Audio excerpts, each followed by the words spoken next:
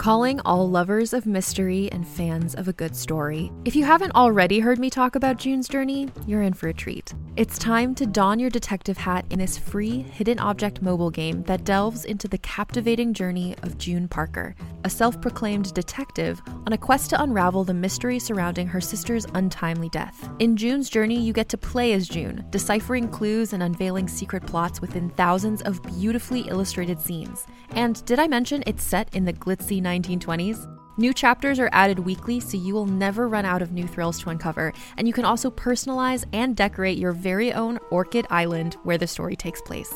How sharp are your detective skills?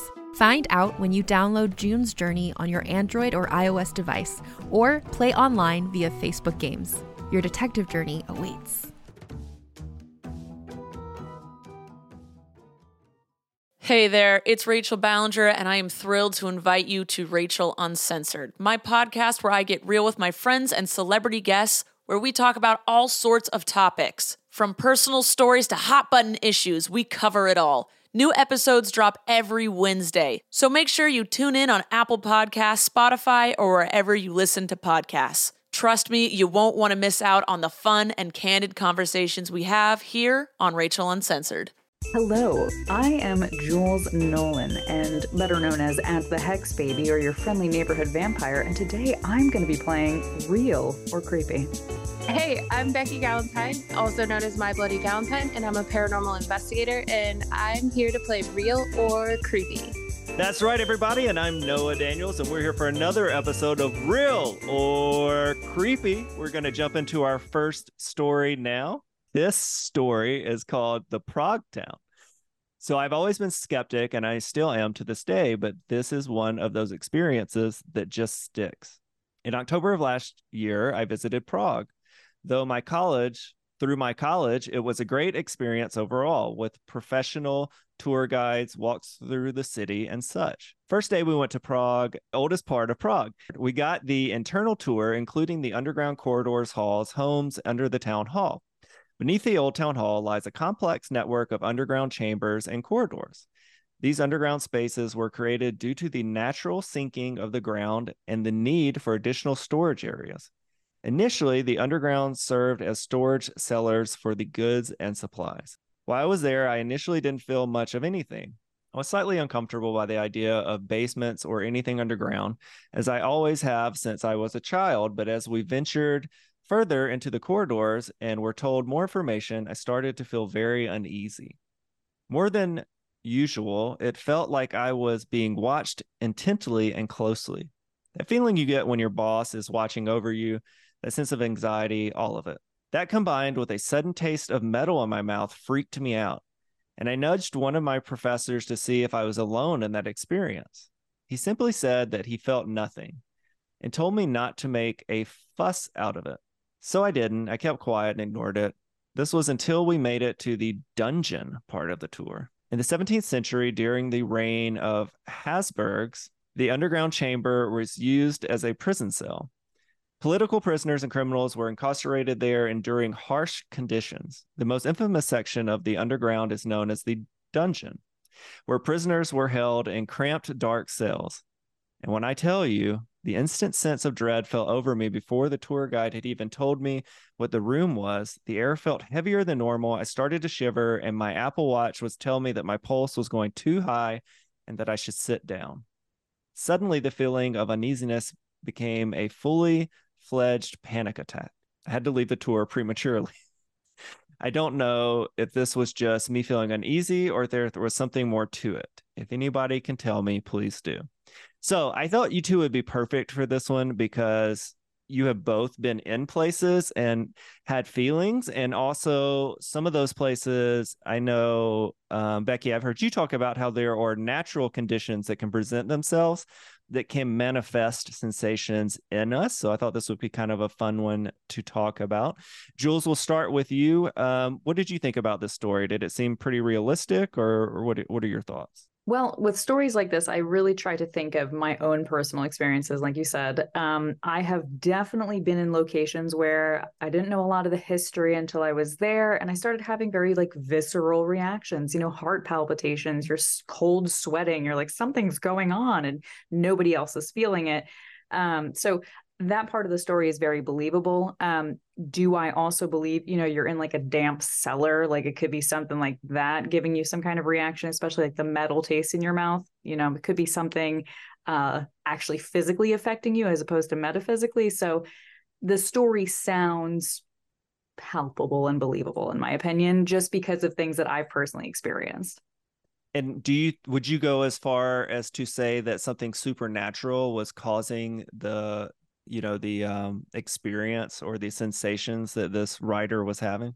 I would go as far to say that if the writer believed they were, then yes. But do I also believe that we are humans and we give off hormones and pheromones in the area when we're afraid? And this writer was possibly picking up on the fear someone else had previously left behind.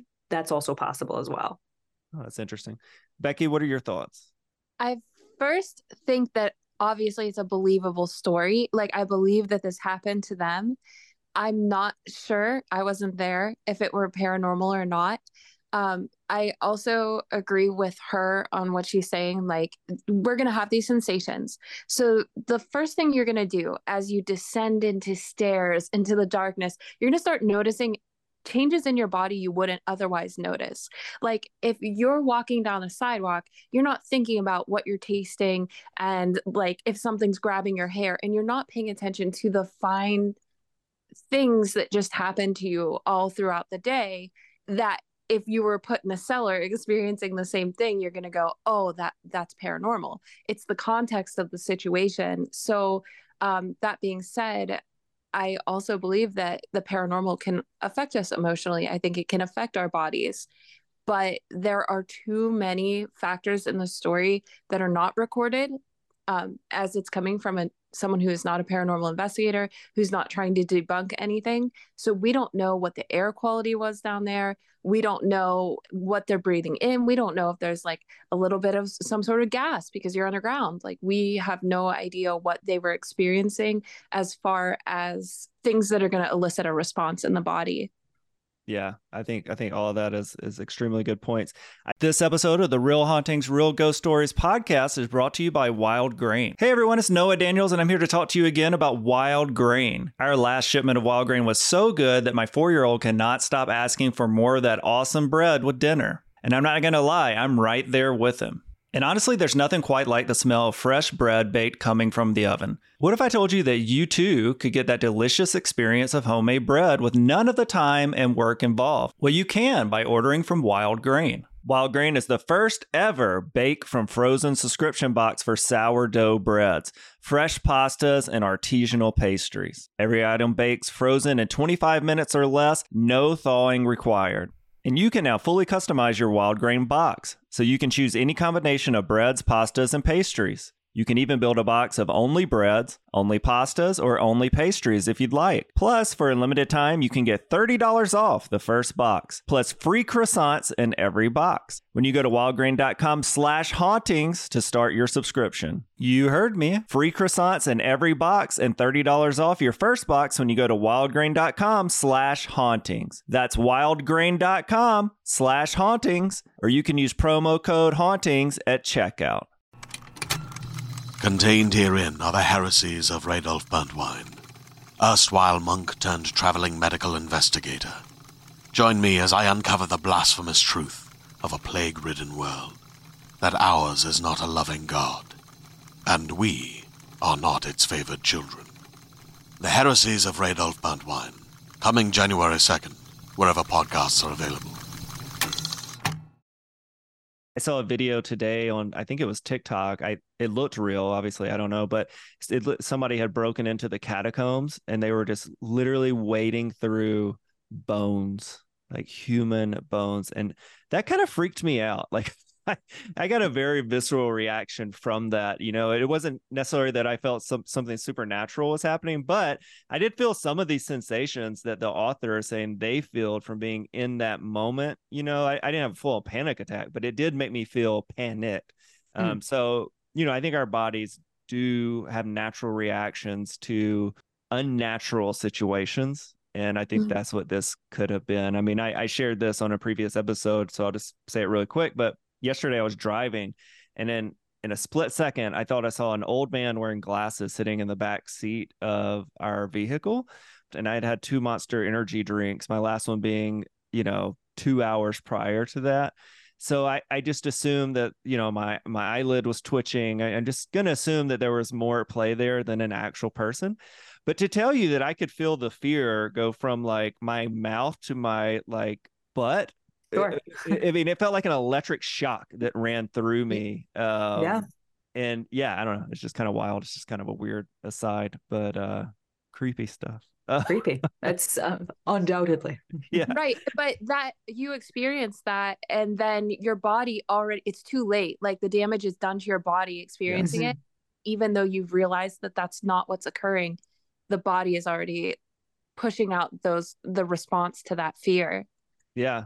Yeah. I wouldn't want to know what pheromones I was pushing out in that moment because it was pretty horrifying. Straight fear and Monster Energy drink. Yeah.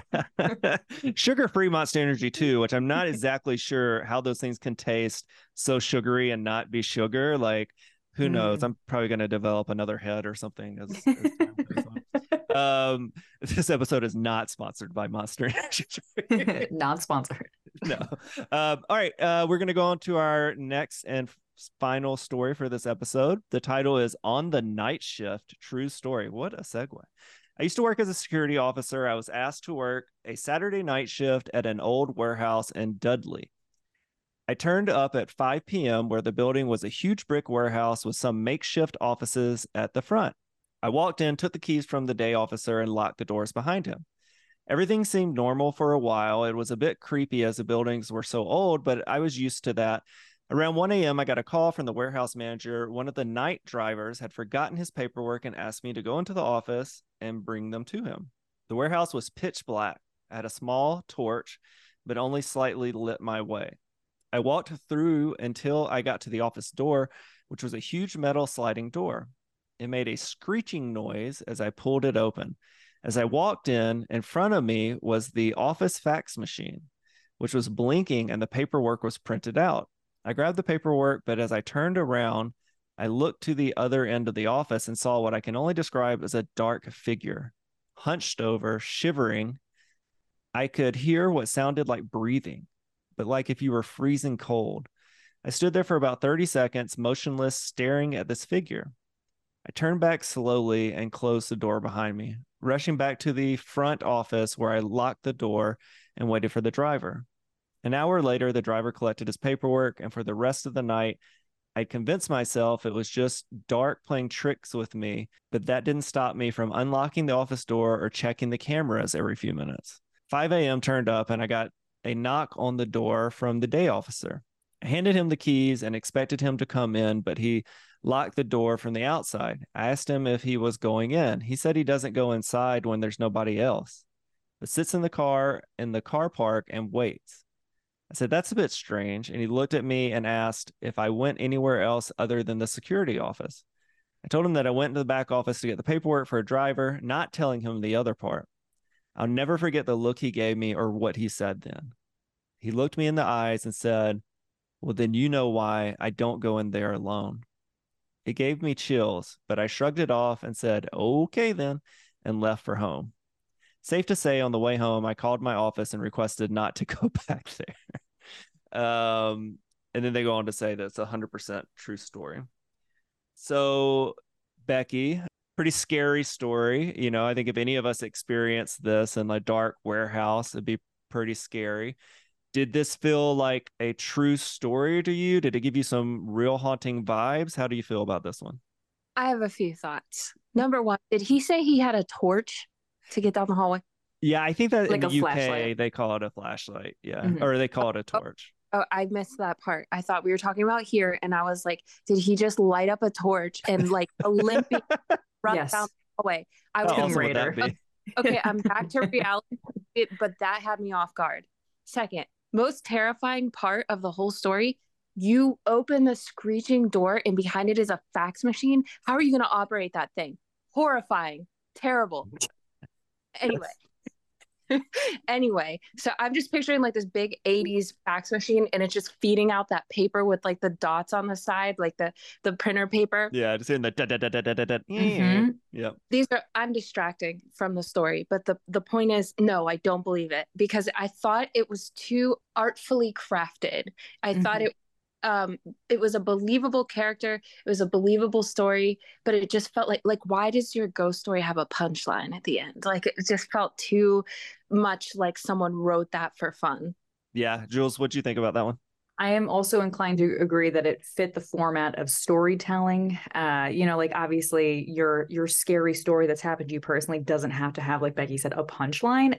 But I will tell you this. I have had personal experiences in abandoned buildings where there is a person there. It's not a ghost, it's a real person. And I have been terrified because of it, because you're like, oh my God, what is this ominous dark figure? And it's just, unfortunately, a person who is squatting in the abandoned building.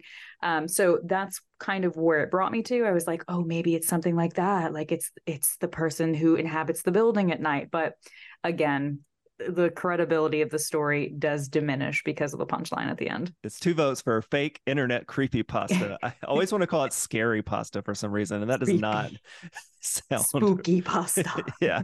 I will say, like, I was listening to an episode of My Favorite Murder once, and they were doing their hometown stories, and somebody wrote in and said that they discovered that there was somebody living in the attic, and they had been there for like a month before they discovered them.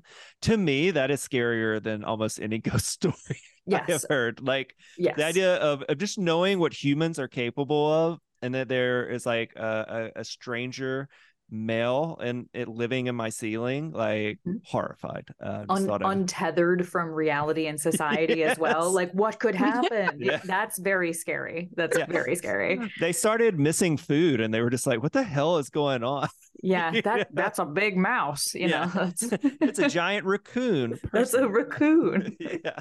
All right, guys. Well, we did it. That's another episode of Real or Creepy. Jules, where can our fans find all your amazing content? Our fans, your fans, can find me at The Hex Baby on Twitter, Instagram, TikTok, and YouTube.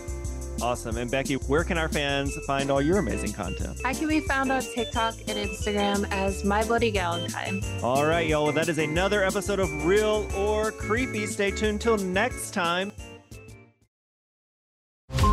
Every 5 minutes, a transplant candidate dies while waiting for a compatible heart, liver, or kidney. Imagine a technology that could provide those life-saving transplant organs for a high price, and imagine what a company would do to monopolize that technology. On a remote island in Lake Superior, a team of geneticists unlocks this holy grail of medicine by reverse engineering the genomes of all mammals, creating an animal with organs perfectly suitable for human transplantation. They envisioned a docile herd animal, but one team member had another, darker vision. This ancestor is anything but docile.